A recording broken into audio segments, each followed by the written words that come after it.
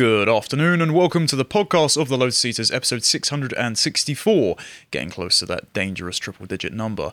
On today, Tuesday, the 30th of May, 2023, I'm your host Connor, joined as always by Stelios. Hello, hello. How are you doing?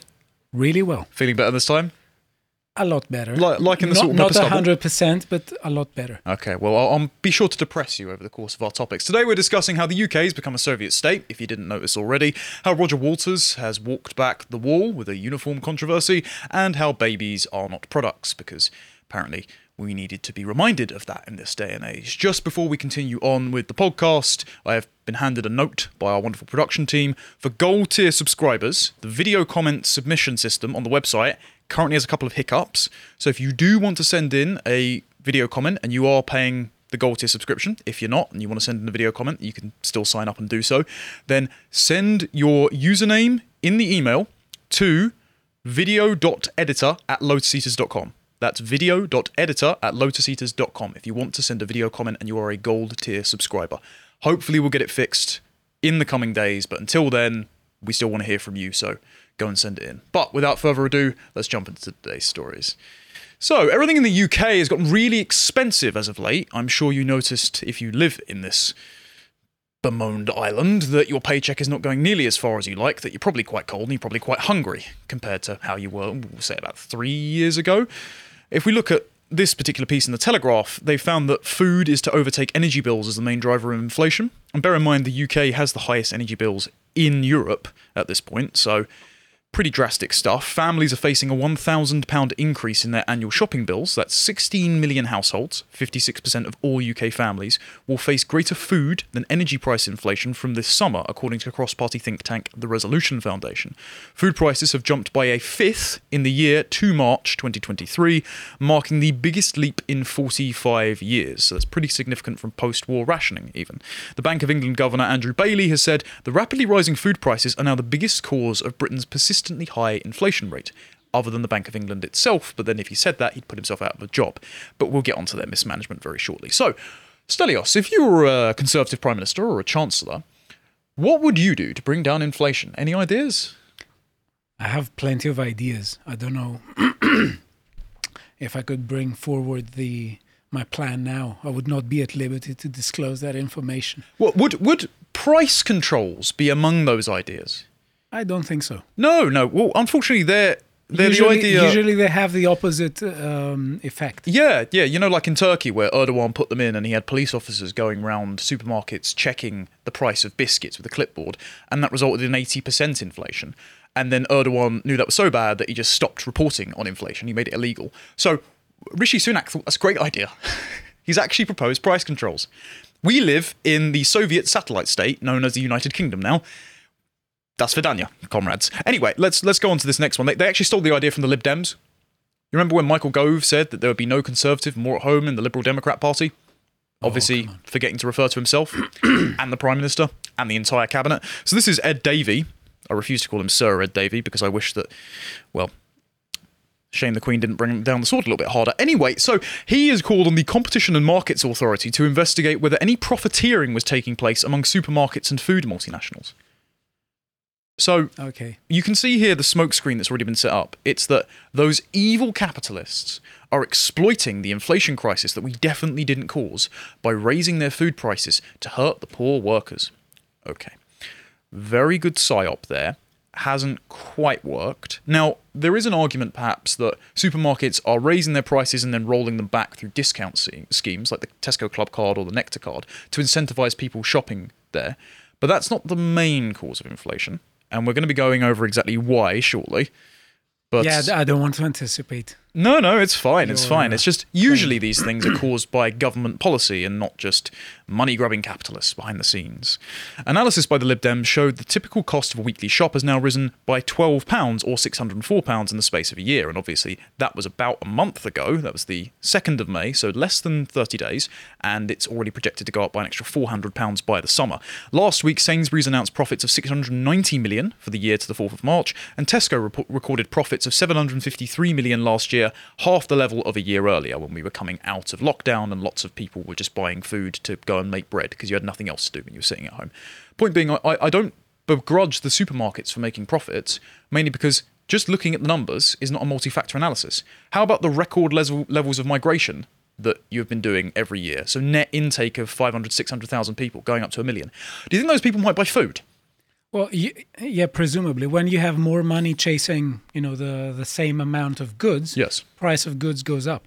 Exactly. And if you have more people with more money chasing the same amount of goods, then more money is changing hands, ergo more profits for the supermarkets. I must say I'm very frustrated when people start, they use the economic data of the last 2 years to talk about against free market economics, whereas most of the ills we are faced with nowadays are caused by bad government interventions. Yeah, command economy. That's a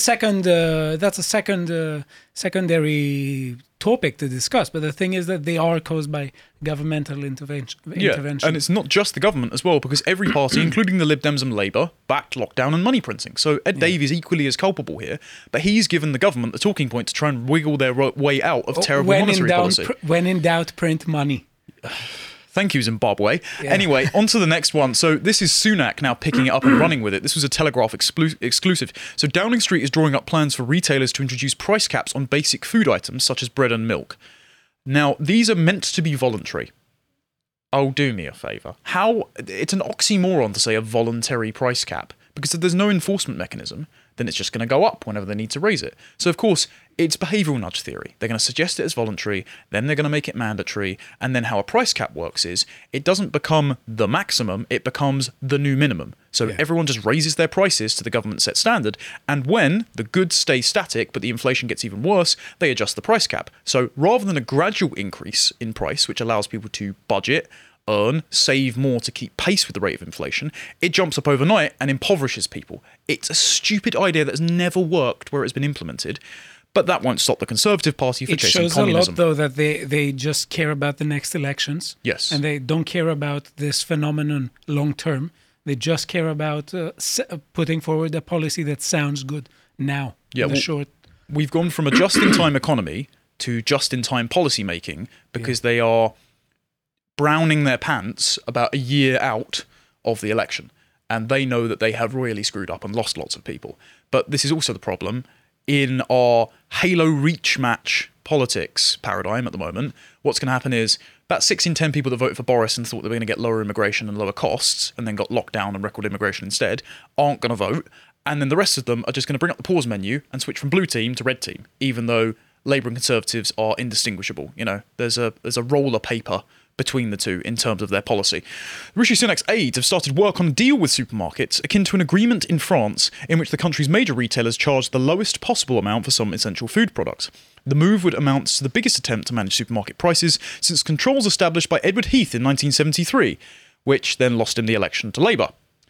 History repeats itself again and again and again. Number 10 insists that any action taken by retailers would be voluntary. But here's what isn't voluntary. The Telegraph can also disclose that continued inflation and increases in gilt yields are throwing into doubt Mr. Sunak's aspiration to cut personal taxes before the next election.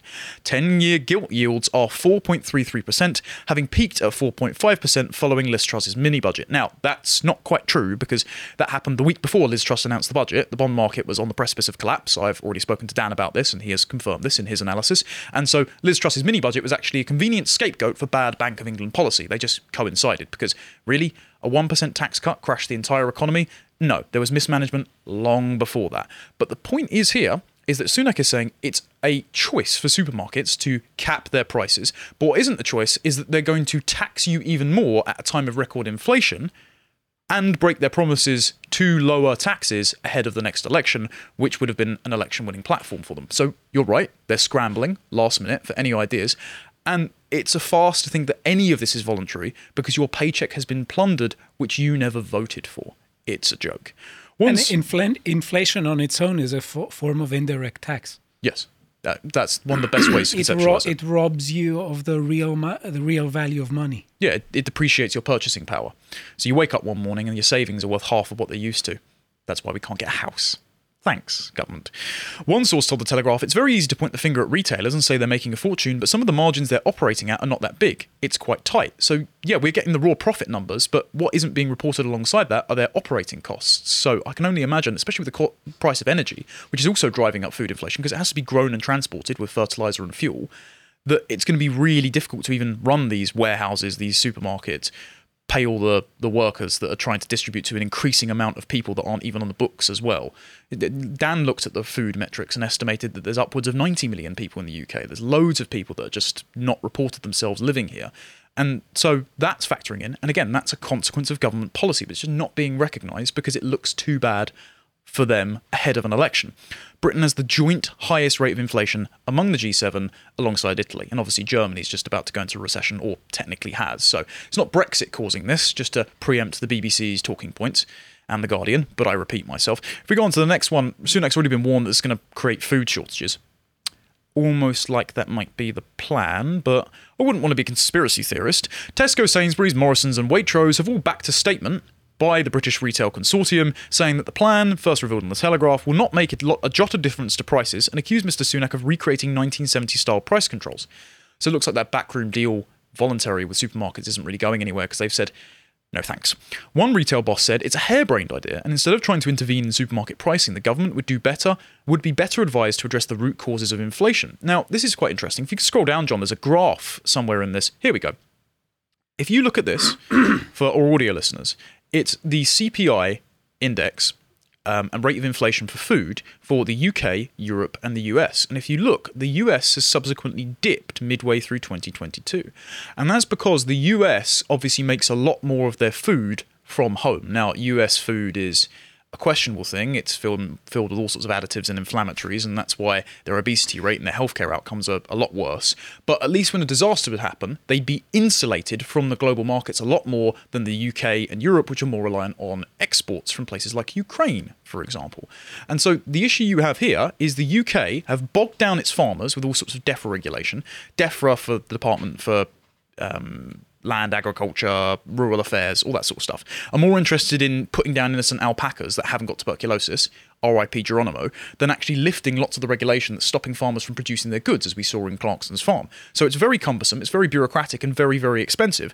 And then in the meantime as well, they're also paying farmers not to produce, to keep prices relatively adjust, and they're paying them to retire. So we're sabotaging our own farming industry. And as Callum's brought up plenty of times, the who will pick the crops, who will go out and pick the potatoes, migrant seasonal workers, we've gotten addicted to this influx of low-wage people, rather than paying and investing in technological innovation that can harvest more of the food more accurately and get it out to more people. But of course, again, that would be reliant on low fuel prices, and they've sabotaged our fuel supply. So all government policy has just been designed to immiserate us at this point. There's no other way of reading it, frankly.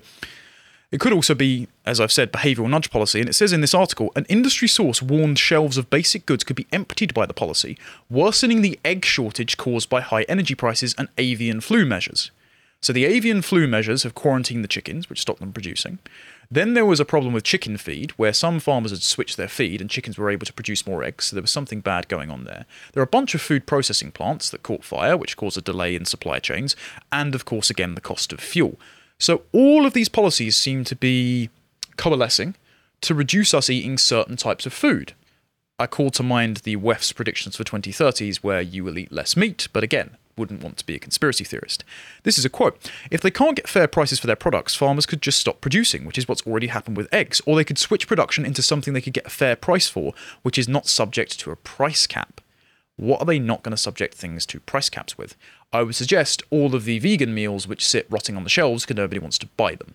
Again, more behavioural nudge. Eat the bugs, eat the bean burger, live in the pod, you will own nothing and you will be happy.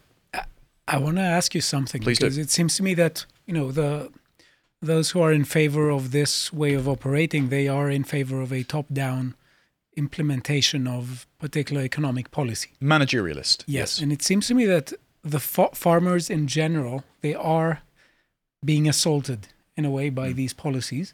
And I think it has to do with, I know I may be wrong, but I have the impression that there is a tendency to say that, this and this and that place over here, you're going to be the farmers, and we are going to, and the other places, they're going to do other things.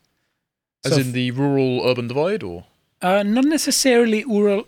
The rural and urban divide works usually within a country. Mm-hmm. But when we have, for instance, coalitions of nation states like the EU, there may be the agenda, for instance, say, these nations are going to be the farmer nations. There'll be producers, there'll be consumers. Yes, other nations, you're going to be you're going to live from tourism. Yes. And all of that is, just centrally planned. And also, I don't think it's... I did a segment some time ago about Germany closing down its nuclear reactors. Yep, disastrous. I don't understand why they're doing it. But in the meantime, you have France multiplying its current nuclear reactors. Yeah, and I think this has to do exporters. with the top-down implementation of a particular policy that disseminates. It makes a sort of division of labor within the union. And I think that right now planners are thinking in this way. I wonder if it's because they want to engender a sort of mutual material reliance that will keep the EU together despite ideological conflicts. Yes, and this does not have to work only within the EU. So, for instance, I think Merkel's policy was disastrous for Germany because she based 100% of her energy on a foreign state that wasn't a member of the EU. But it seems to me that right now we have many politicians who don't think of their national interests. Yeah. They think that it's we for some reason we are beyond that, and they are making trade-offs. Yeah, they believe in the golden arches theory that mutual assured trade will always supersede conflicts of national sovereignty or ideology. Yes. And that's why they think, delusionally, they can make a trading partner out of the Chinese despite their egregious rights violations and their campaign of tyranny, and the fact that they're a foreign adversary set on deflating their currency, stealing our intellectual property, and subverting us. And so what would be more sensible is to insulate our economies with food and energy manufacturing, particularly, because those are the things that see you through a crisis. Yeah. But unfortunately, no politician seems to be interested in that. Yes. Frustrating stuff. It is seen as being anti-integration. Yeah. Well, actually, let's go on to the energy point, because around the same time, so if we could, this was from 2018. This was an example Theresa May was criticised for because she brought in the energy price cap, and they had the same thing. Again, they keep jumping up in large increments. And now, bear in mind as well, inflation has been reported to have gone down recently, and we'll talk about those metrics later. But it's because they've removed energy prices from the inflation calculation where it was last year, and they've only done that because now the government is fixing a subsidy to it, which you're paying for out of your taxes, which have been increased anyway. So you're still paying more for it. The inflation metric as a rate of change metric looks lower comparatively, but it's only because they've been fudging the numbers. And this has all started again because Theresa May put price caps on energy, making it way more expensive. Instead of being the maximum that could be charged, in this article explains, it immediately became the minimum, irrespective of the quality and relevance. And they use university degrees here as a great example of the degree course or of the caliber of the institution providing it. So obviously, as I've already said, price caps instigate an arms race between the suppliers and the regulators to accurately set the price, but because of the way that information moves through complex knowledge systems, it's better that the market sets the price, because no commissar can ever keep pace with the real-time supply of goods and the real-time market demand. And the reason universities are a great example, and I'm sure that you'll agree, having spent lots of time actually teaching in a university. Humanities degrees, great example. You did philosophy, I did English literature. You have less contact hours. Your reading materials are central to the library, but you don't have any lab time. You don't have any equipment necessary. But you're still paying as an undergraduate the same rate that a biomedical sciences graduate would have, with more hours, more lab time, more facilities, more university costs, and better graduate outcomes for the average student. And we already have a price-adjusted form of paying for degrees with the masters and the PhD, so there's no excuse. But instead they set a standardized price for all undergraduate degrees to increase university uptake, and now you've got loads of resentful humanities students who can't get a job but are saddled with loads of debt, and you're wondering why they're screaming at the sky for socialism. Thank you, David Cameron. Really appreciate that one. Yeah, but they're being brainwashed in doing this, because the thing is, I think it fits with what you're saying here and what we were saying before about the economy. The way I think of it is like that. I'm thinking of Hayek, for instance. Yeah. He's making the knowledge argument for more free market economics.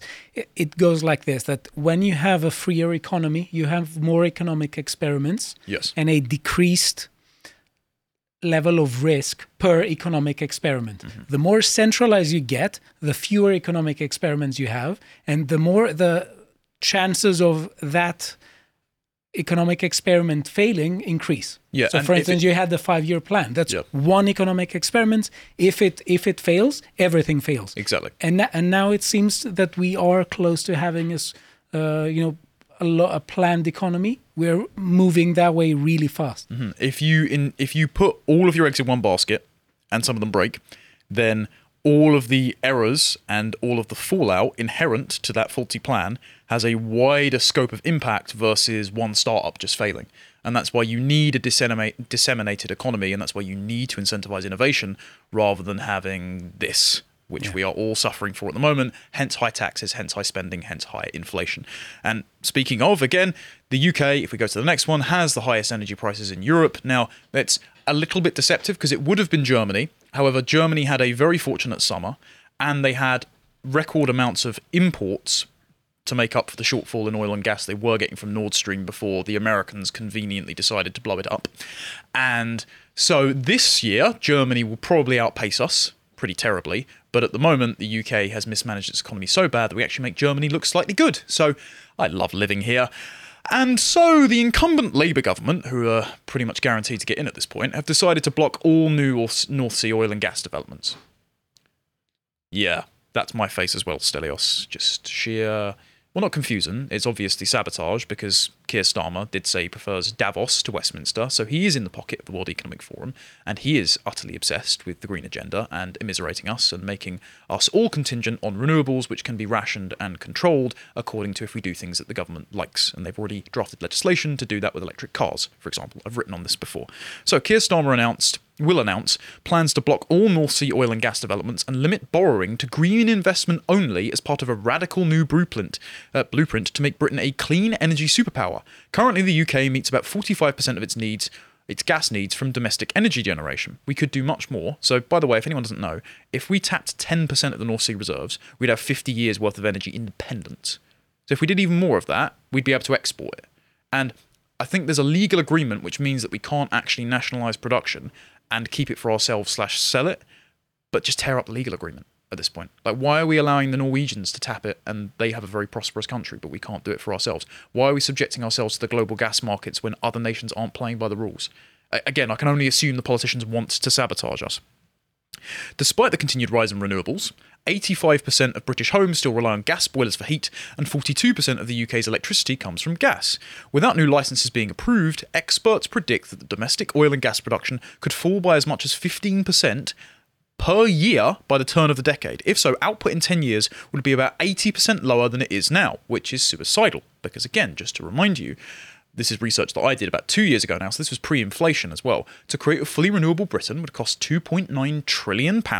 It would take the year's worth of battery production, most of which is owned by the Chinese, upwards of 80%, from now until 2031 to be entirely redirected to the UK. That means no electric cars, that means no iPhones, anything for any other country. And even then, it would meet 26.5% of energy demands without any protection from 21-day blackouts. That's a stupid idea, let's not do that, but they want to do it anyway.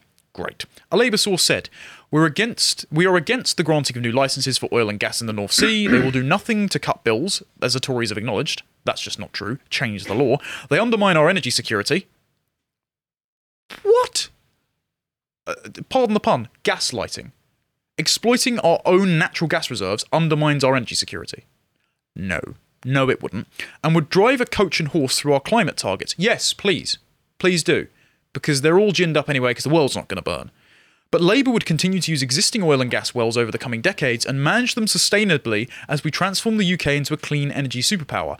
Now, there is a suggestion that's a bit cynical here because the Scottish really like their wind farms and they obviously want to win SNP seats that have fallen by the wayside since Nicola Sturgeon has gone, so it might be a ploy to do so. But I actually went to the Scottish wind farm Whitley, which is one of the largest inland in Europe, and the wind farm technicians went, yeah, they're just not up to snuff yet, so we do actually need nuclear or gas as a backup. It's like, right, listen to the experts, I suppose. No? Great, we're all going to be poor. Under the Green Prosperity Plan, Labour is aiming to double onshore wind, triple solar, and more than quadruple offshore wind power. Lots of money for the Chinese there. The party is committed to creating a publicly owned renewable energy company. Again, internalising all the losses yet to come. You preempted that. Whose aim is to achieve net zero carbon power by 2030. 20 years just knocked off the clock with one policy. That's okay. Let's do 5-year plans rather than actually go along with the technology, because that's not going to make anyone poor and cold at all, will it? So this time it's other people. Yeah. This time it will, the experiment will work. Yeah, sure. Yeah, real communism has never been tried, guys. So if we go on to this next one, the Conservatives aren't going to avert course either, because Jeremy Hunt has said that he's happy to have a recession to reduce inflation. Again, it's not going to affect him because he's very wealthy and his wife's works for the Chinese Communist Party, so it's almost like he has an interest in destroying the country, but okay. And then he was saying that it's their responsibility to fix it.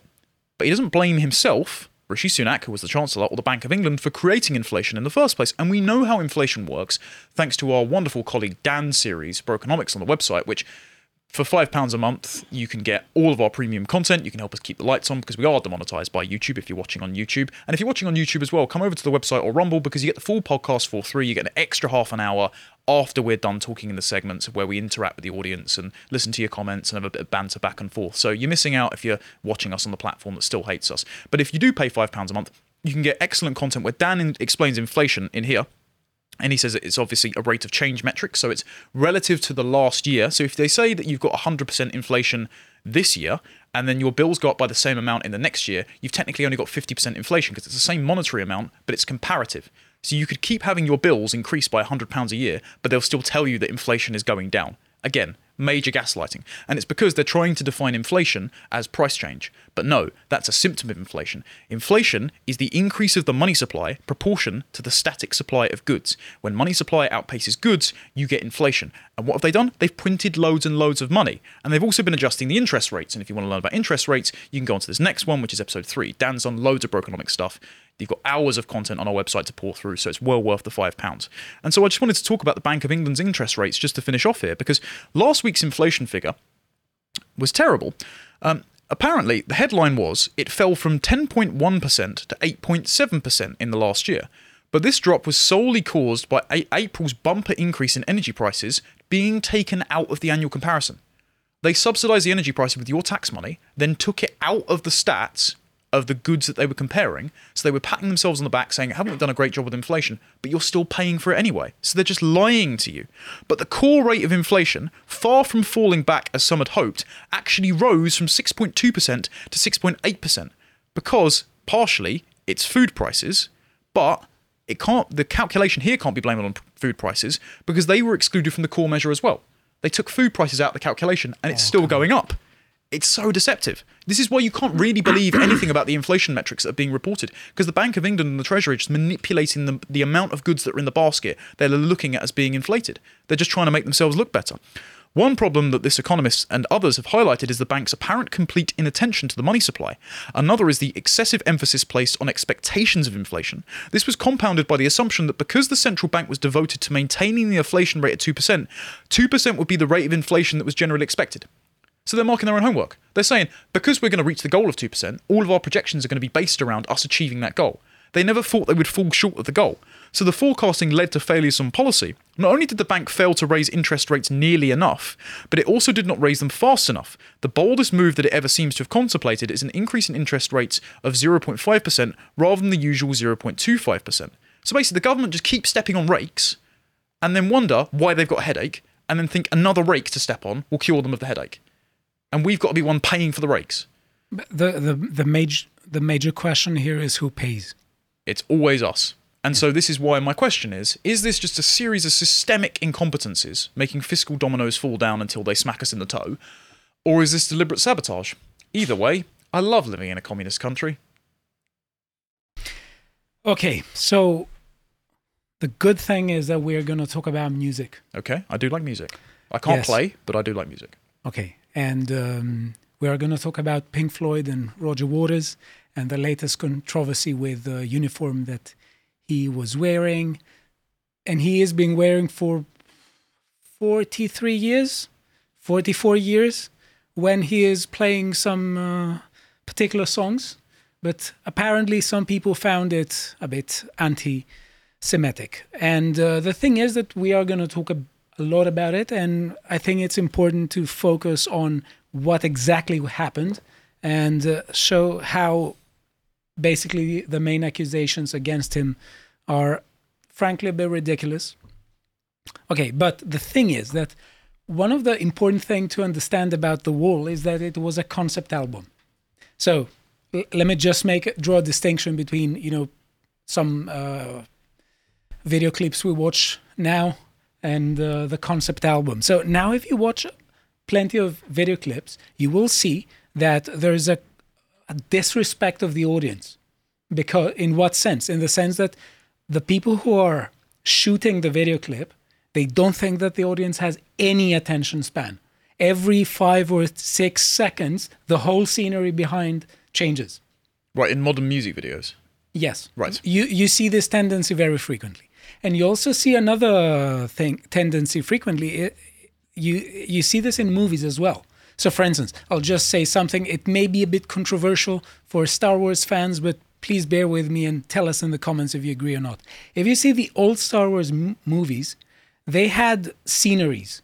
They had some scenery. They built a whole scenery, and they focused on that scenery for a long time, for half an hour, 40 minutes. It's in Return of the Jedi. It's 40 minutes desert in Jabba the Hutt. Then it's 40 minutes Endor. Yeah. And then it's 40 minutes Death Star. In the new Star Wars movies, you constantly see the planet scenery changing every 2 minutes. Yeah, the new ones are garbage. You frequently see this. It's as if the people don't. It's as if those who shoot the movie think that we can't basically enjoy a scenery for more than that. We need jingling keys at all times to distract us from the terrible writing. So The Wall was a concept album. It's not just that there is one theme per one song. It's that there is a theme per album. And one of the things is that it's one of the albums that are explicitly anti-totalitarian. Now, speaking of totalitarianism, you can visit a website where for the really small amount of £5 a month, you can gain access to all our content, such as the video that It's me and Bo, yeah. Bo and Connor did on George Orwell's Animal Farm Part 1, and there is also Part 2 afterwards. Be sure to check that. Now, let's go to the next clip. I want us to watch this clip, and I will ask you what it is that you are seeing. Let's play it.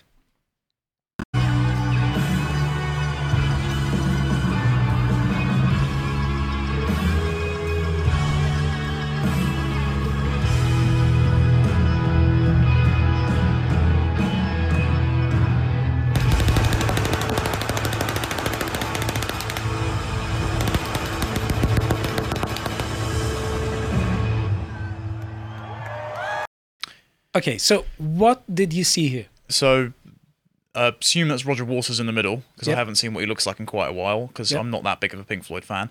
And he is dressing up as a mid-century German, shouting at two masked paramilitary guys on his left and right, and shooting a fake machine gun. Okay, yeah, so there's an obvious allusion to mid-century Germans, as you have Yes. said. This seems like a uniform that I think it's some of them wore. When you have two letters you put together. But it looks a little bit like a Wolfenstein parody, like an almost new age uniform, because it's not like he's a brown shirt or something. Yeah. He's wearing like Matrix style trench coat, so he's almost like a cyberpunk mid-century German. You could say so, and you also see the two hammers. If you see, he's wearing on his collar. Yes, it's a symbol that there were that was played a lot on the Wall albums and the movie that came afterward in 1982 with Bob Geldof and the video clip. So basically, this is someone writes this, Arsens Ostrovsky. Wow, this is Roger Waters imitating a Nazi while at a concert in Berlin. This is just unhinged Jew hatred and Holocaust distortion. The man is vile beyond words. I don't think that was the intention. Yeah, that was not the intention. let's go on the next link, please. Again, we have Stop Anti-Semitism writing. Great news. Berlin police have launched a criminal investigation into Roger Waters following his concert in which he dressed like a Nazi SS officer holding a gun and denigrated the murder of Anne Frank. That's quite a big claim. Did he mention her specifically, or are they just saying this is just an example of one of the Holocaust people that have been... You'll see in a bit. Okay. You'll see in a bit. I don't think that the issue was him mentioning her. Right. As you will see that he also mentioned another person. So, and it says, shockingly, AMC Theatres is promoting Waters currently. Now, if we scroll down a bit the comment section, you will get an interesting idea. It says here, Roger Waters is in character as Pink, a rock star that overdoses and descends into madness, hallucinating he is a dictator at a fascist rally, and the audience are his supporters. It is a role famously played by Bob Geldof in the movie Pink Floyd The Wall, 1982. I love Community Notes. So, the Wall album was published in 1979, but there was also a movie afterwards in 1982 starring Bob Geldof. If you see, this is not a uniform that Roger Waters wore right now. Mm-hmm. This and relevant looking uniforms have been worn in his concerts for more than 4 decades. And it's satirical, it's not sincere. Yeah. So if you look down a bit, if we scroll down a bit on the comment section, you will see, very many people say actively promoting a rabid Jew haters like Waters as a form of complicity. If we go down underneath a bit, you have... Lots of people saying that you're missing context and you're misrepresenting it. Exactly, yes. So let's move on the next link, please, which is an article by Sky News. I will read a bit from it. So, Pink Floyd star Roger Waters says he was opposing fascism, injustice and bigotry when he posed firing an imitation machine gun while wearing a Nazi-inspired uniform at a concert in Berlin. Police in Germany have launched an investigation of the British musician on suspicion of incitement after he was filmed wearing a long black coat and red armband featuring crossed hammers instead of swastikas. Well, if there was anywhere that needed the satire, I would suggest it might be Germany. And the thing is, he hasn't performed in Germany for the first time. Yes. I will show you some footage from a very famous concert that Roger Waters had in 1990 when the Berlin Wall fell. Right. And precisely because the Wall album is being seen as a sort of allegory, or also it can also be seen as a sort of allegory for the problems that walls create between people, especially in the wall separating East and West Germany. You would say that people from Germany, they actually liked the album. They didn't find it weird or something. And for decades, no one found it weird. That's the issue. Not just people from Germany. For decades, no one was saying anything. So the thing is, though, that it may be that Roger Waters is engaged in activism. Now, very frequently, I don't agree with what he says. He's very left-wing. Didn't he do trans rights as a giant banner around one of the concerts a little while ago? I really don't know this. Someone correct me in the comments. I think I remember a giant neon sign rotating around one of his concerts saying trans rights are human rights. Okay, but I really don't know. Yeah. But the point is, whether I agree with him or disagree with him, it's irrelevant here. Because the point is whether we should be focused on our criticism and whether actually we should just leave music alone, especially when we have done so for decades. And this is not just for music. This can also be seen for books. We have, for instance, books that for centuries people were not unhappy with. And now we have people who want to censor these books and change their language. So the thing is that if we scroll down a bit the Sky News article, I will read just from the end. It writes, in the past, Waters has been criticized for his support of the BDS movement, which calls for boycotts and sanctions against Israel over its treatment of Palestinians. The musician has rejected accusations of anti-Semitism. Authorities in Frankfurt tried to prevent a concert there scheduled for the 28th of May, but Waters challenged that move successfully in a local court. In Munich, the city council said it had explored the possibilities of banning a concert, but concluded that it was not legally possible to cancel a contract with the organizer. So they wanted to, they just couldn't. Yep. Right. So the thing is that last year, the Polish city of Krakow cancelled gigs by Waters because of his sympathetic stance towards Russia in its war against Ukraine. So basically, the thing is that Roger Waters is very outspoken.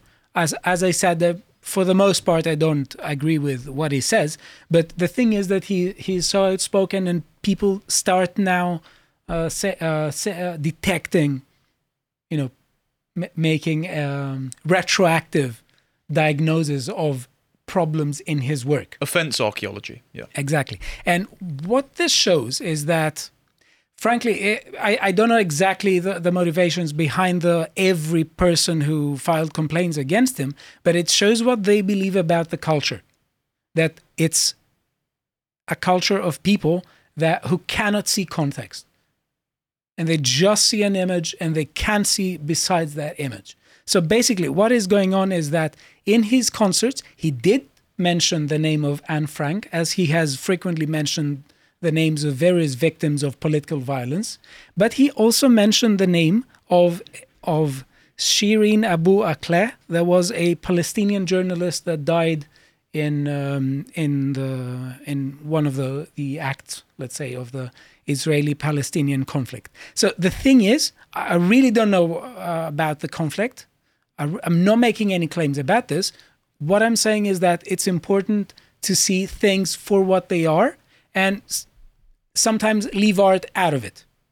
Okay, so the thing is, if we go on the next link, you can just type Roger Waters on Twitter and scroll down a bit, you'll get an idea.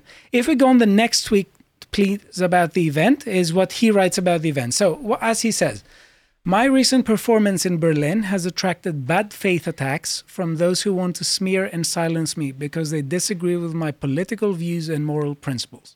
The elements of my performance that have been questioned are quite clearly a statement in opposition to fascism, injustice and bigotry in all its forms. Attempts to portray those elements as something else are disingenuous and politically motivated. The depiction of an unhinged fascist demagogue has been a feature of my shows since Pink Floyd's The Wall in 1980. I have spent my entire life speaking out against authoritarianism and oppression wherever I see it. When I was a child after the war, the name of Anne Frank was often spoken in our house. She became a permanent reminder of what happens when fascism is left unchecked. My parents fought the Nazis in World War II, with my father paying the ultimate price. Regardless of the consequences of the attacks against me, I will continue to condemn injustice and all those who perpetrate it. So for those who would take the opinion as a sincerely held conviction, this is very well written because he's personalised it and he's not just being too abstract. I think to say, I oppose fascism, sure, injustice and bigotry in all its forms, that's basically impossible. You're bigoted against your sexual partners, for God's sake. So that's just too broad a generalization. But to say about, when I was growing up, I heard about the story of Anne Frank, or when my dad fought the Nazis and he died in the Second World War, so you're disgracing his memory by linking me to something I oppose, is a good way to frame it. It's just that what he doesn't understand, probably because he's a boomer, is that these people are not interested in reciprocity. They're interested in forgiveness and apology. They're interested in making an example out of you to make themselves feel better, and so they can bring their ideological scheme to its apotheosis, the offense-free utopia. Yeah. So we could check the next link, please. We can have it playing. This is Bob Geldof by the movie The Wall in 1982. We can have it on mute. I want to ask you, to watch what you see, and I will give you some context about what the album of The Wall is about. Okay? So the thing is that this is a sort of, you could say it's autobiographical or semi-autobiographical, because the thing is that Roger Waters lost his father in the Battle of Anzio. And I think his father died when Roger Waters was 5 months old in February 1944. Right. So his father was lost in a battle against both mid-century German and Italian fascists. So the thing is that he is in the wall. We are looking at, for instance, Pink, who is a rock star and has lost his father also in the war. It's an obvious analogy, and has an overbearing mother. And he also has troubles with his marriage, and he begins to descend in an antisocial, let's say, rabbit hole. Okay? And he is hallucinating at some point that he is a sort of fascist demagogue. You can see here, this is from the song In the Flesh. And at some point he will start saying that, he is going to go against the audience. And towards the end, if you pay close attention to the lyrics, he says, if it were up to me, I would have all of you shot. But the crucial thing is that this is a very important realization for him, because he understands in the album that when he is erecting a sort of wall, a protective wall, an overprotective wall between himself and the people, his audience, his mother, anyone, he is becoming like the people who killed his father. Right. So there is no such thing as Roger Waters here being in favor of fascism or authoritarianism. It's the exact opposite. It's a condemnation of how isolation drives you towards murderous radicalism because you're acting out of hatred of everyone. Yes. Right. Question though, this is from 1982. Have there been any allegations against Bob Geldof? Bob Geldof was wearing the same uniform. This is a rhetorical question. Now, if you check down a bit the comments, I saw a comment by someone on YouTube that was talking about this song, and it says, is it the CLD one? Yes. Not to be the this generation sucks guy, but it's a shame a performance like that most likely wouldn't fly now. Sounds like a really dope way to include your audience while communicating exactly what the song's about. And that's 1 month ago. It's not 2 or 3 days ago. So this comment was a bit prophetic. Now, let's go to the next link, please. Speaking of mental fortitude and the kind of mental fortitude that you need in order to not descend into the mental craze of Pink, you can visit a website where for £5 a month you can just watch the video on the Stoicism of Epictetus I did with Bo on how to be invincible, how to use Stoicism to basically step your game up and basically be more of a man. More of a man. Yeah. Let's talk a bit about a famous concert in Berlin. The Berlin Wall fell in November 1989. Was it somewhere there? I believe so. Yeah. So 8 months ago, the 8 months after that, there was a very big concert that Roger Waters organized with roughly 450,000 people audience. And basically they were celebrating the fall of the Berlin Wall with Pink Floyd's The Wall. We can just have this playing again on mute. You see the same symbol there, the two hammers. These are scorpions playing. Now, one thing, during the concert, a wall was being erected. This is again Roger Waters.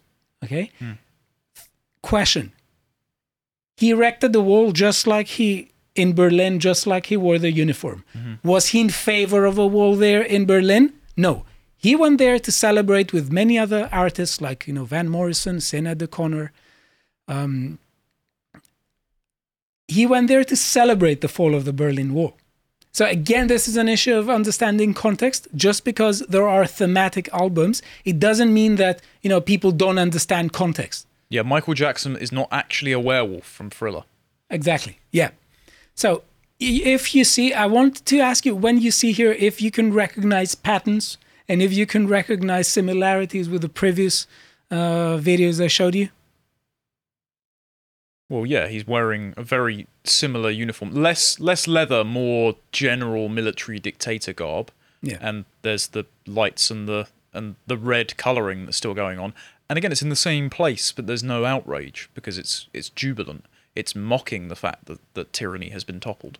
Yeah. And if you see, it's if we let this playing, you will see that there are also the same things yet again. We have the two hammers. We have people acting as if they are mid-century Germans At a rally, yeah. At a rally. Why? Because this is a thematic album. It's not a glorification of totalitarianism. It's a thematic album. Long story short, I'm going to give you a spoiler for the concert. They broke the wall at the end because the whole point of the album is about breaking the wall, is realizing the bad things that, of isolation, the ills of isolation, and then try to do something against it. So it's a thematic album, okay? It's not a glorification of authoritarianism. Okay, now if we can go on the next links, please. Yeah, okay, these are some fandom notes if you want to read about the concert, because it was a very big concert. And can we move forward okay, Animals was released in 1977. No one called it anti-Semitic at the time. The Wall was released in 1979. No one called it anti-Semitic at the time. In 2023, supporters of this Palestinian says apartheid Israel. We're going to stay neutral on it. Yes. Okay. Now, I want to ask you if you think that role playing is something that is frequent in art. Well, yeah, obviously, because Henry Cavill isn't an orphaned Kryptonian, but he's still a good Superman. Yes. Can we move fast? We have 5 links. Can we move to the 3rd link, please? Yes. Okay. Now, do you know who this is? No, I don't. Okay, this is Bono from U2. He's right. dressed here as Mephisto. He's basically a character that he was playing in their. He's emulating the devil. Yeah, in the 90s. So they had the Achtung Baby tour, and then they also had the Zuropa tour. Yeah, and he was dressed as this character for some songs, like Lemon, and he was singing With or Without You, like that. He wasn't endorsing the devil. Now, if we move on the next link, please. Do you know who that is? Yeah, it's Christoph Waltz in... yes. Oh, what's the film It's called? from Inglourious Bastards. Oh, yes, that's it. Yes. Is he glorifying anything, or is he participating in a movie that is a criticism of the movement, whose uniform he wears? Him and Daniel Bruhl are both German, so it would be a little bit awkward to go home after playing Nazis if they were sincere in their convictions, Yes. wouldn't it? Basically, it's called acting. And if we can go on the next link, please. Why do we have to explain this? Do you know who that is? Yeah, it's Leo DiCaprio in Django. Okay, so Leonardo DiCaprio was playing as the racist Calvin Candy in Django Unchained. Quentin Tarantino was also playing as a racist slave trader in Django Unchained. No one said anything about them.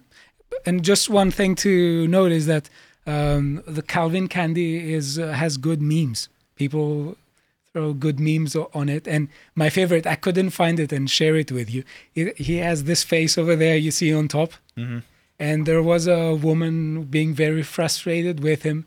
And he asks, why is it? Is it always, are you frustrated because I always say, I know this? She says with a screaming face, yes. And he responds with a face there, I know. Yeah.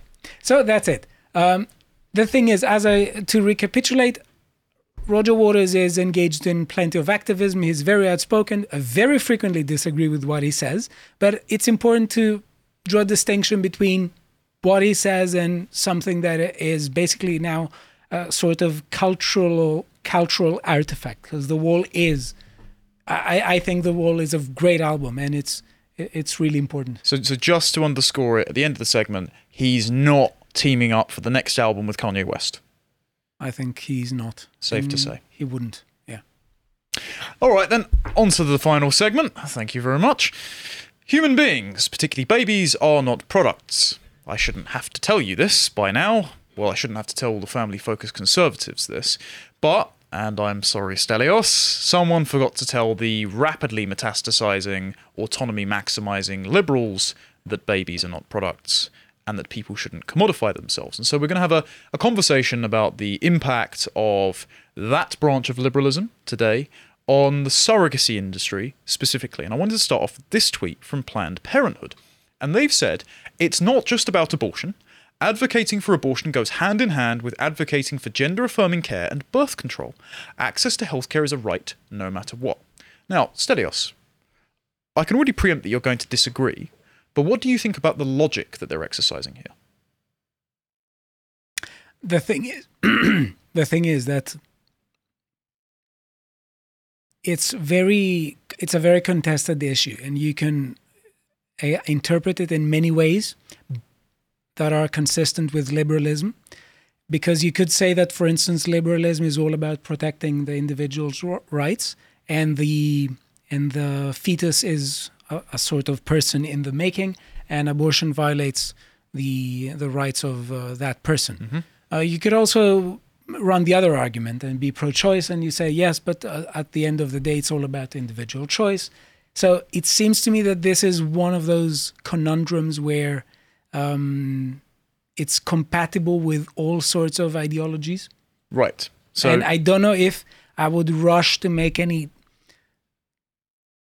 quick rejection of a particular political theory because it's compatible with either position. So I would say they're actually correct within their own internal framework. If we go to just this one, because I wrote this tweet, but I'll just explain my thinking here.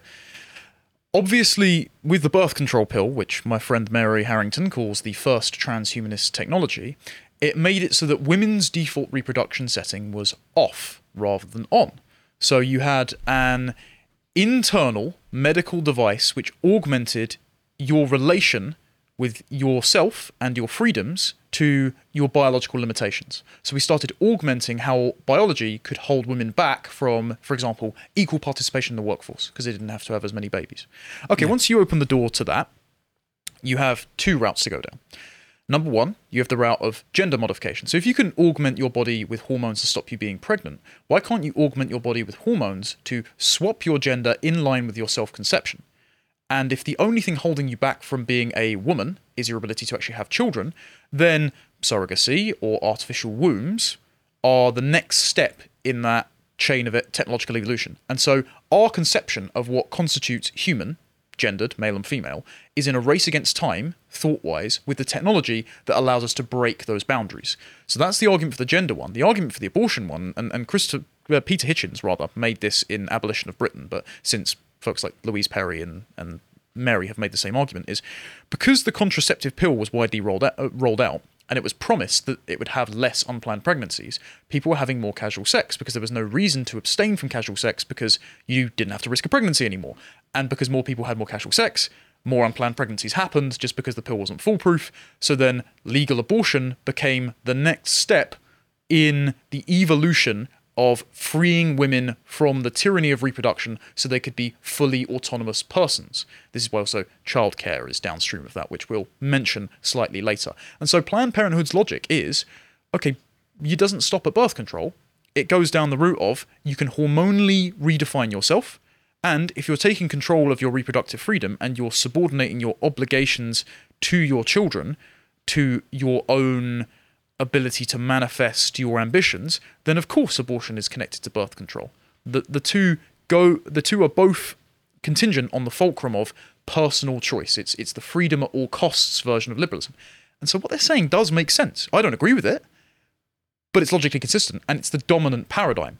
And this is something that you and Carl have recently spoken about in this new premium podcast, which was released yesterday, called Why Liberalism is Universal Acid. And you and Carl went over Sex, Culture and Justice, which was an essay about a liberal trying to reconcile her objections to female genital mutilation with her endorsement of breast implants. And the contest was over whether women can have informed consent to FGM versus they can have informed consent to breast implants. And it was trying to reconcile the seemingly contradictory goals of equality and the complete unimpeded ability to make decisions autonomously, hypothetically as well, because if you start going down, okay, what constitutes autonomy? You've got to ensure education, you've got to ensure no coercion, you've got to ensure no biology Informed holds consent. you back. Exactly. So it's an impossible standard. And if you pay us £5 a month, not only do you support the podcast because we're demonetized on YouTube, but you get access to content like this. And I really recommend you go and watch this and the prior debate on liberalism that you did for Symposium, because I thought it was really good. Were you convinced by any of Carl's arguments here? The thing is that for me, we sort of agree. Right. But we are looking at the terminological bit from a different angle. Mm-hmm. So, for instance, Carl is much more interested on the idea of sentiment. Mm-hmm. I am interested in the idea of sentiment, but I'm also interested in the idea of liberty. And I think that this is just a hill that we should die on, and we shouldn't give that on to the other side, even if the other side is very aggressively conceptual. Now, with respect to what you said before, I don't have any easy answers. If I told you that I have any easy answers, I would be lying. But I want to at least lay out my cards here about the issue.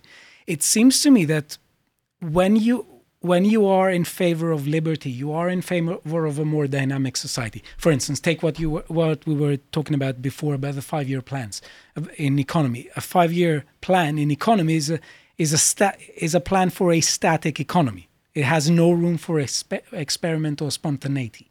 So, if we just make this claim not just in the economy, and we use it and we apply it in various other contexts, we will see that when we are in favor of freedom, we are in favor of more dynamic societies that have, let's say, room for more experimentation. Now, of course, there will be a problem every now and then. And many of these things are problems that we couldn't have predicted in advance. So, for instance, when it comes to property rights and when people are, let's say, getting on each other's nerves with noise. This is not something that could have been predicted. It's something that arose in the meantime.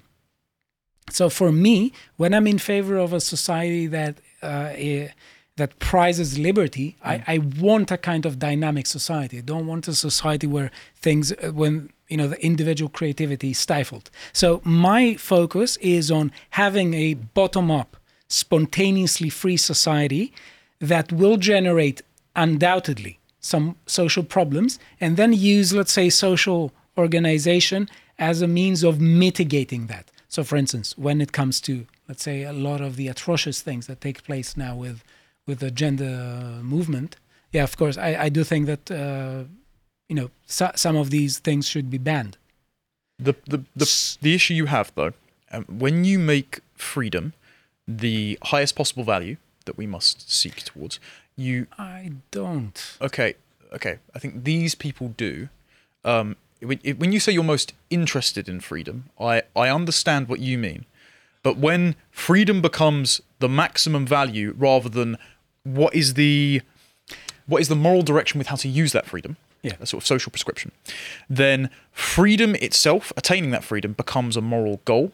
And because you can't quite quantify freedom or informed consent or rational self-interest, all you can do is look for endless amounts of barriers to achieving that hypothetical perfect consent or freedom.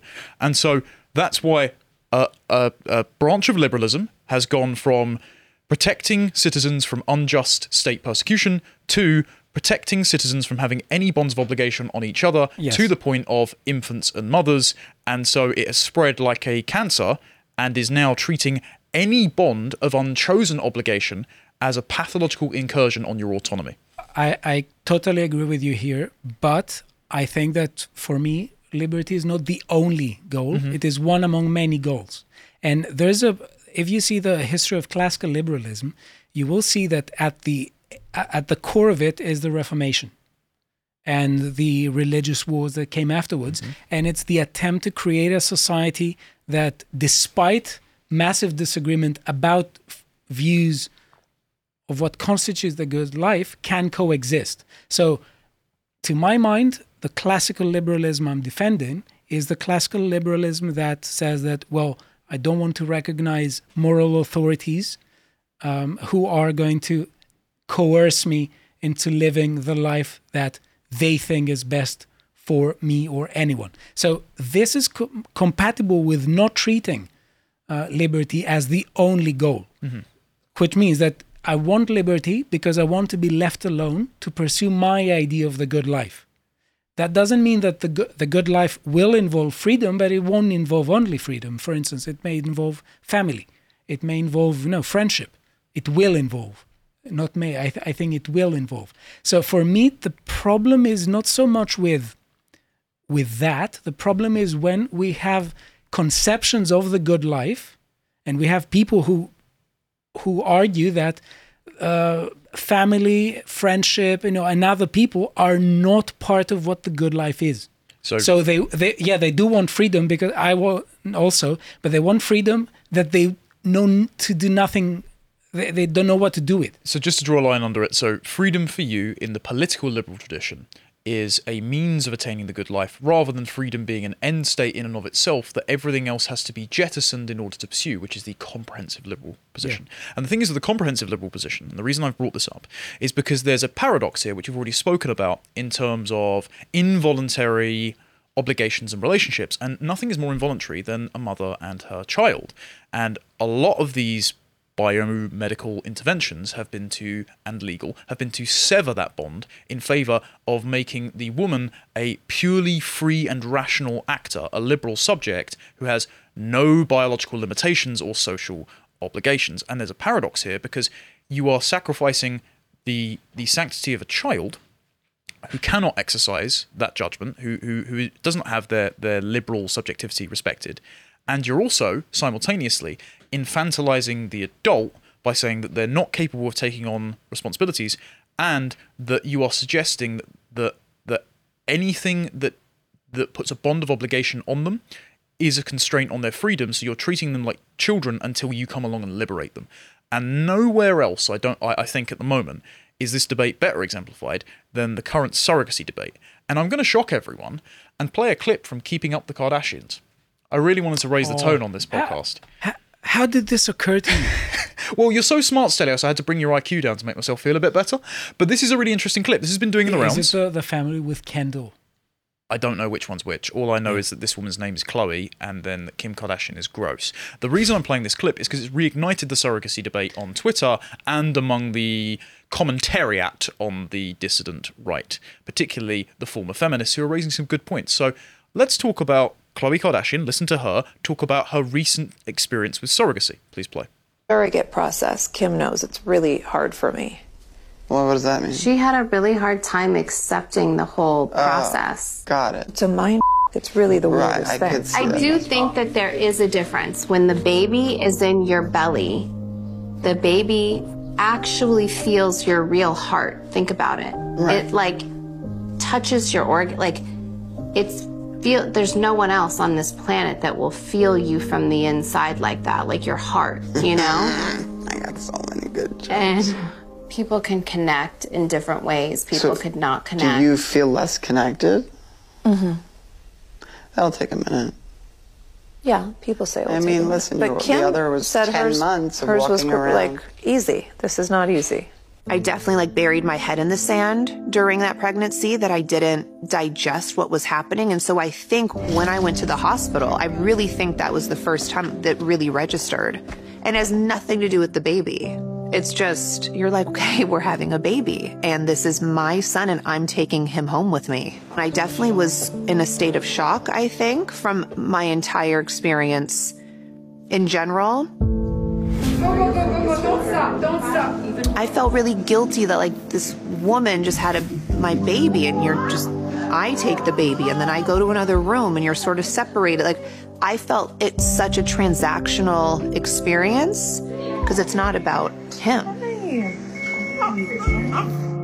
I wish someone was honest about surrogacy and the difference of it, but it doesn't mean it's bad or good. It's still great. Look at how the liberal programming kicked in right at the end there. Sorry, I have to say this, and I wasn't in top form, but I have trouble understanding what the Kardashians. I mean, it takes some kind of nerve if you don't have a family that is not exactly Whatever. Are we going to take family advice from these people? No, but it's a great example as to why we should listen to it, because they have been caught up in the wealthy liberal paradigm, because the reason is they all make money off their bodies, right? They all sell photos themselves or whatever. This is why they use surrogates, because as autonomous financial actors, they don't want to impact their figure because it loses the money. So they outsource gestation to women either overseas or women that they're paying in the US. And then they've realized that actually the rational transaction is kind of disembodying, because she was talking about the pregnancy, showing up to the hospital like she was actually pregnant. And then you see her walking through the corridors, having another woman do all of the work, and then handing off a baby that she hasn't gestated and hasn't felt physiologically connected to. And then right at the end she goes, but it's still great. It's like, that's cope. That's total cope. It is cope. And the thing is that there can be no autonomy here, because autonomy requires understanding what it is that you are going into. Yeah. And I think that many women who claim to know in advance how giving birth to a baby is going to be like and selling it then, I don't think they are really informed in what they're doing. No, definitely not, because also, and we'll get onto exactly how later, but pregnancy and birth is physiologically preparatory, not just for a baby, but it makes a mother too.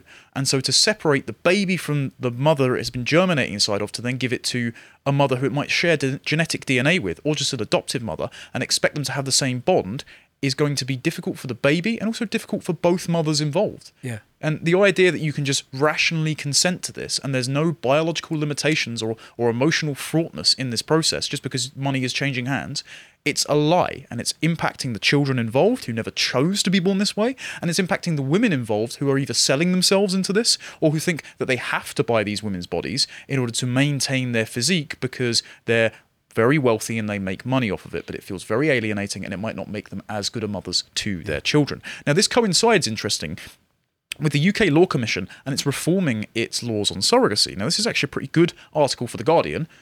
Be Still My Beating Heart, from Sonia Soda here, and she says that surrogacy remains small scale in the UK. Just about 300 to 400 orders are granted every year, limited by the number of women who want to become surrogates. But in countries like the US and Georgia, commercial surrogacy is legal. Economically vulnerable women could be paid to carry a baby, and surrogacy is governed by legally enforceable contracts that the UN Special Rapporteur on Child Exploitation says constitute the sale of children. The Law Commission recently drove a coach and horses through the UK's moral frontier. It framed it as an overdue modernisation in the law. It published draft proposals to reform the UK's surrogacy framework. Implicit in them is the, I suspect, controversial assumption that single men seeking to have a child alone through surrogacy because he doesn't want or can't maintain a committed relationship presents no greater moral quandary than a couple seeking IVF.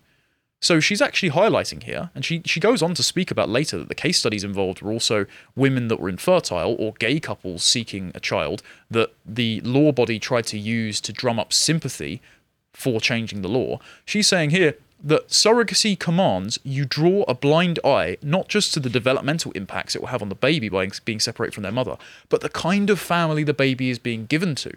Surrogacy, for the sake of having a child as a product to make yourself a fully fulfilled liberal subject because it was your goal, abolishes the family because the family is not necessarily chosen, but it is normative and it is the best thing for the kid. Yeah. That's the issue. And just to say, and I know there are plenty of guys in our audience as well who have had marital breakdown, which, sorry fellas, like seriously, my heart goes to you, or find it difficult to maintain a relationship with some women that they have encountered so far, and believe me, I've suffered that myself.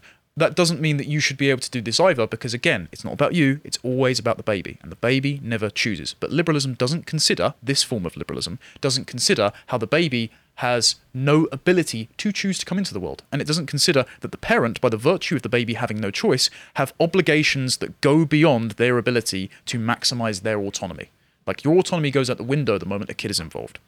The Law Commission has recommended wholesale reforms that make the surrogacy process more akin to IVF. It proposes new preconception pathways governed by a surrogacy agreement in which the intended parents automatically become the legal parents of the child at birth unless the surrogate withdraws consent before the birth.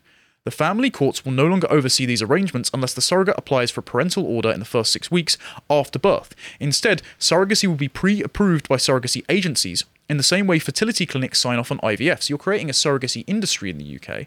And also at the moment where consent gets murky because of the physiological changes, and specifically the birth to then parent transition, that's where consent is the hypothetical grey area now.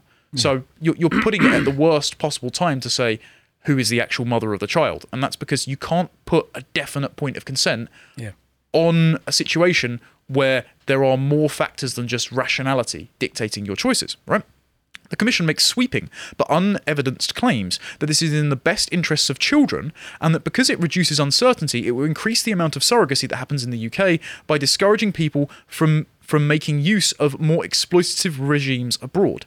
So they're saying that even if it's a bit shaky, moral grounds, one, it's going to be better for the kid because they're not being flown from a foreign parent, but the child doesn't know. Again, the child has no capacity to rationalise it.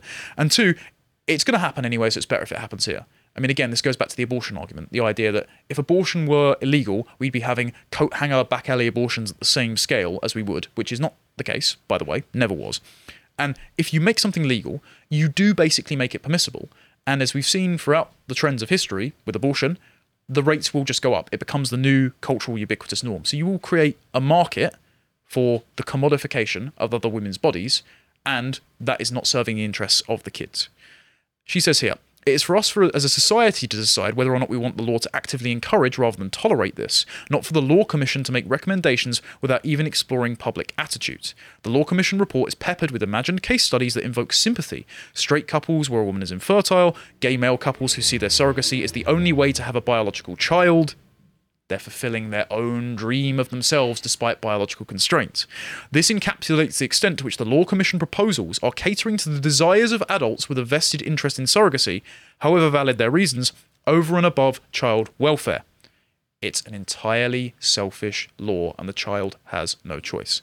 And this is why Louise Perry, who I've spoken to on the website before, and I've reviewed her book, she's also fantastic, go on to her article.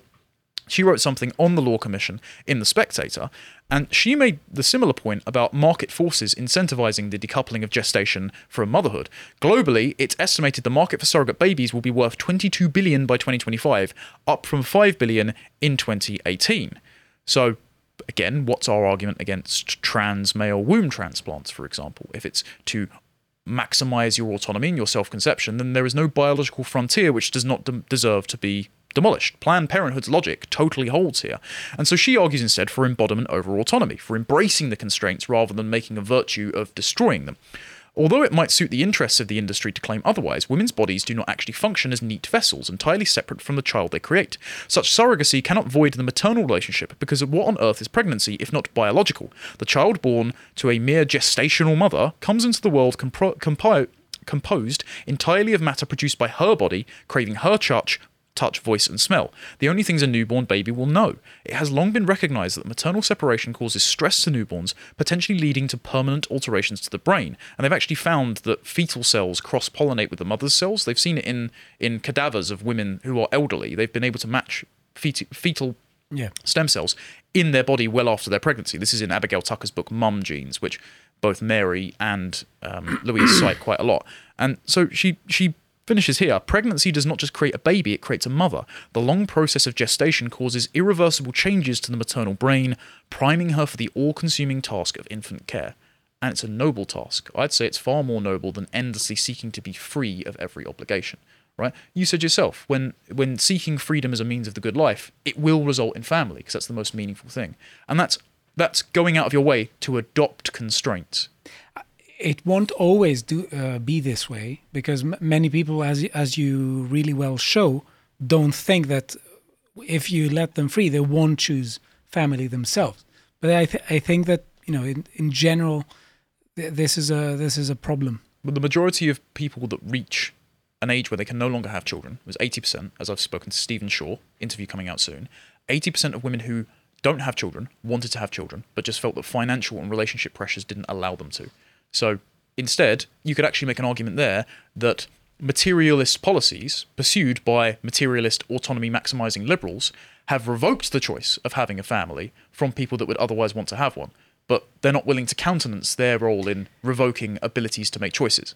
And it's also another problem with how people think of their, let's say, mental abilities. For instance, there is a tremendous pressure that many people feel that they have to answer all of their lives' questions right now.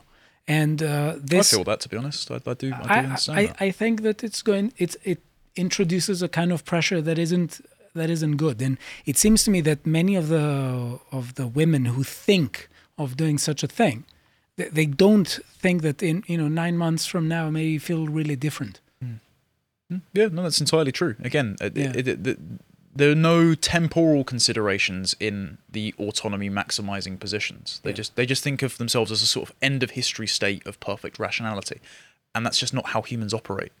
Age is an entropic factor on your senses and your mental facilities. It's just something to think about. So Louise went from this article into a debate with a woman who is the head of Surrogacy UK. If we go on to this next link, please. So you can listen to this in your own time, but I just pulled a quote from here. So when Sarah Jones was asked why she had surrogacy, she said, "For me, it was just a case of why not? People volunteer to do things all the time which other people can't understand." So she equates it to climbing Kilimanjaro, which is a personal thing, but then she knows there's a difference between the two, because then she acknowledges the baby puts an involuntary moral obligation on the mother that it's born to, but she just doesn't like it. Because then she says, slightly earlier, "As surrogates, we don't wish to be financially, morally, or legally responsible for children that aren't genetically ours, that aren't a part of our family." So financially and legally, you can solve through government intervention, right? This is the comprehensive liberal view of you need to intervene to correct a perceived injustice, right? But you're always going to be morally on the hook for a child because the child had no choice but to be born to you. And this is the contradiction that the pro-surrogacy side can't quite reconcile. She said, "I am ardently against commercial surrogacy in all its forms because she regards it as a form of financial coercion for vulnerable women." Again, the hypothetical standard of, but if I rationally chose surrogacy, if I wasn't being financially coerced, well, again, what's the threshold for not being financially coerced? Because you're always going to have to pay bills and things like that. Then you can't answer surrogacy under the question of autonomy, even for the woman undertaking it. Like, you can't properly consent to this without biological factors playing a role even before you become pregnant, and it impacts you. There is the incentive of marketizing, fetuses. Yeah. And infants, which is it is something that should be resisted, I think. Yeah. Babies are not products. Again, we need to remember this. And that's not the only way we relate to each other. We don't go and look at women, say, no, healthy female of breeding age, and things like that. Was that chat-up line never work for you, Stelios? No. No, it's not like that. It's not a resource. Yes. Yeah. The arch misogynists on the podcast, the Lotus Ceases, don't think that women are cattle. We've made breakthroughs here somehow, but we're still going to be accused of it anyway. Oh, well, don't care. So where does this logic actually extend to? Again, particularly with surrogacy. Well, we go into this Insider article. There are gay couples, because of the price of surrogacy and demand, who are crowdfunding for IVF and surrogacy. And so many insurance policies, because they define infertility as the inability to conceive after a certain period of unprotected sexual intercourse, they won't insure gay couples for this, or they put their premiums way higher. And it's because we have a contradiction here between obvious biological constraints of if you bash two bits of the same kind together, you won't get a baby, versus I want a baby because it's part of my self-conception, despite the limitations. So we're going to circumvent every reality constraint to get what we want. And they're still complaining that society is oppressing them. No, it's just biological reality, and it's what you owe to the kid. This is why it's been banned in Italy recently, because they were importing loads of babies. And it seems it's only going to get worse in other countries as they start legalizing it. And this is a particularly gross example. If we can go on to the next one, please. There's a Utah mother who's carrying her son's baby. So it's using IVF. What? It's using IVF from the daughter-in-law's eggs. Sorry, and her son. It is. Yeah, but it's gross. But hang on. How under comprehensive liberalism can they object to this? They're not sharing genetic material. They're rational actors. They're just engaging in an economic transaction which benefits both parties. But you and I both go, that's gross. And we rightly go, that's gross. But the comprehensive liberal can't make a case against this. This is why liberalism shouldn't be applied to social obligations where it's not appropriate. I'm not a comprehensive liberal. I know you're not. Why I know you're absolutely not. Yeah. I'm merely having dialogue because of your podcast with Carl, which was very good. I'm mainly addressing civilization. This is ridiculous. Yeah, is that a true article, or is it just... Now, Nancy Huck offered to be a surrogate for her son, Jeff Huck, 32, and his wife, Cambria, after Cambria had a life-saving hysterectomy, so her womb was removed because she had some kind of disorder that could have threatened her. The pair had been struggling to conceive for 6 years before they had 2 sets of twins. They wanted to expand their family, and Nancy said she had a feeling she was the one who should carry their next baby. Is she going to be a mother and a grandmother? Yes, at the same time. At the same time? Yes. It's very ancient Egyptian. But this is the thing. What if we're just economic actors engaging in transactions and familial bonds are just arbitrary, what's wrong with this? I would say everything, personally, but I'm a conservative. So here are some moral arguments against it. And I'd like to go to Mary Harrington's article. His father is also his grandfather. No, because it's not. Because it's so sorry, the genetic material is from the parents. A bit messed up, yeah, it's very messed up. I don't blame your brain for breaking. So Mary wrote an article about again. Go and check my interview with her out on the website. It's free, about Khloe Kardashian, the clip that we watched at the start. And I think Mary puts the arguments very well. So we'll finish on this, other than one more link. Research shows that while non-gestating parents, surrogates, undergo similar neurological changes to a pregnant woman when they're trying to bond with the infant, this takes longer and comes via contact with the baby. In contrast, the physiological process of pregnancy doesn't just create a baby, it also creates a mother, which is where Louise got that quote, priming the pregnant woman for attunement to and devoted care of her newborn. So we can't simply say that because some babies need adoptive parents, the relationship between birth mother and baby is of no importance. Surrogacy bakes mother loss into a baby's earliest experience. It inflicts this loss on a profoundly vulnerable infant in the name of adult desire. Parents have a duty to put their children's needs first. This is an inexcusable inversion of that duty. And she's referencing as well the sort of blood cortisol level. This actually plays out in daycare, for example. So once the baby's born, your obligations don't end to it. You should be around, you should be present. The economy should be reformatted to incentivize stay-at-home motherhood. If we go on to this final one, please. If you would like to pay us £5 a month, you can get access to all of our premium content. And this is something I did with Josh recently, 2 hours on the literature, scientific literature of daycare, single motherhood, preschools, and government interventions into early childcare. And one of the studies we found is that if a baby is separated from its mother early in its life, its blood cortisol remains from its peak when first waking up, remains higher throughout the day rather than it dropping off to normal levels if it has contact with its mother.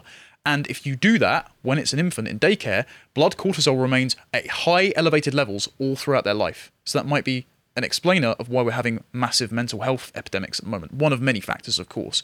But you're physiologically priming infants to be in a state of distress all throughout their adolescence, and when they grow up, they're going to have difficulty forming deeply attached relationships. So this is the point.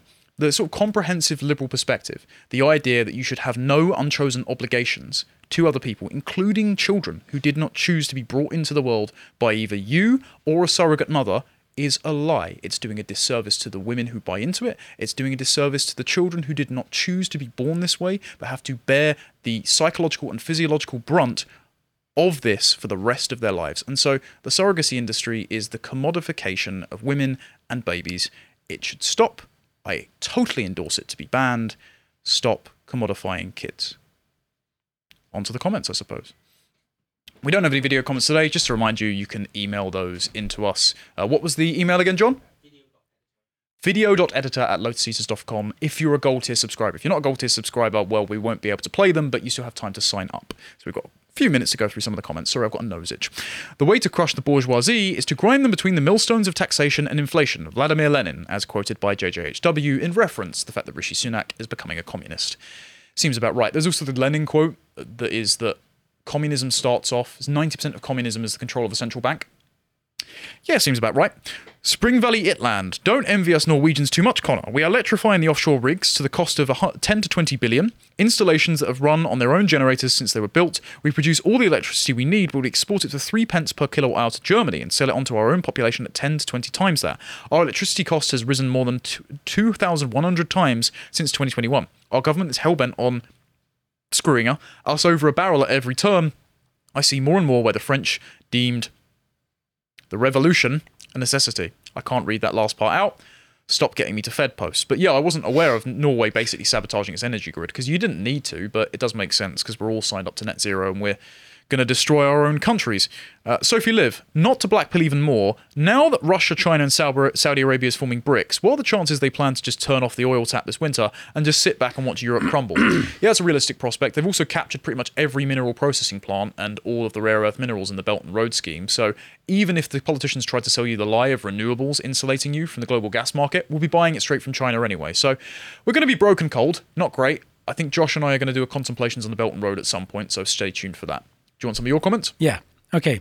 So JJHW. Roger Waters is on Ukraine's Mirotvorets kill list. The actual Nazis want him dead.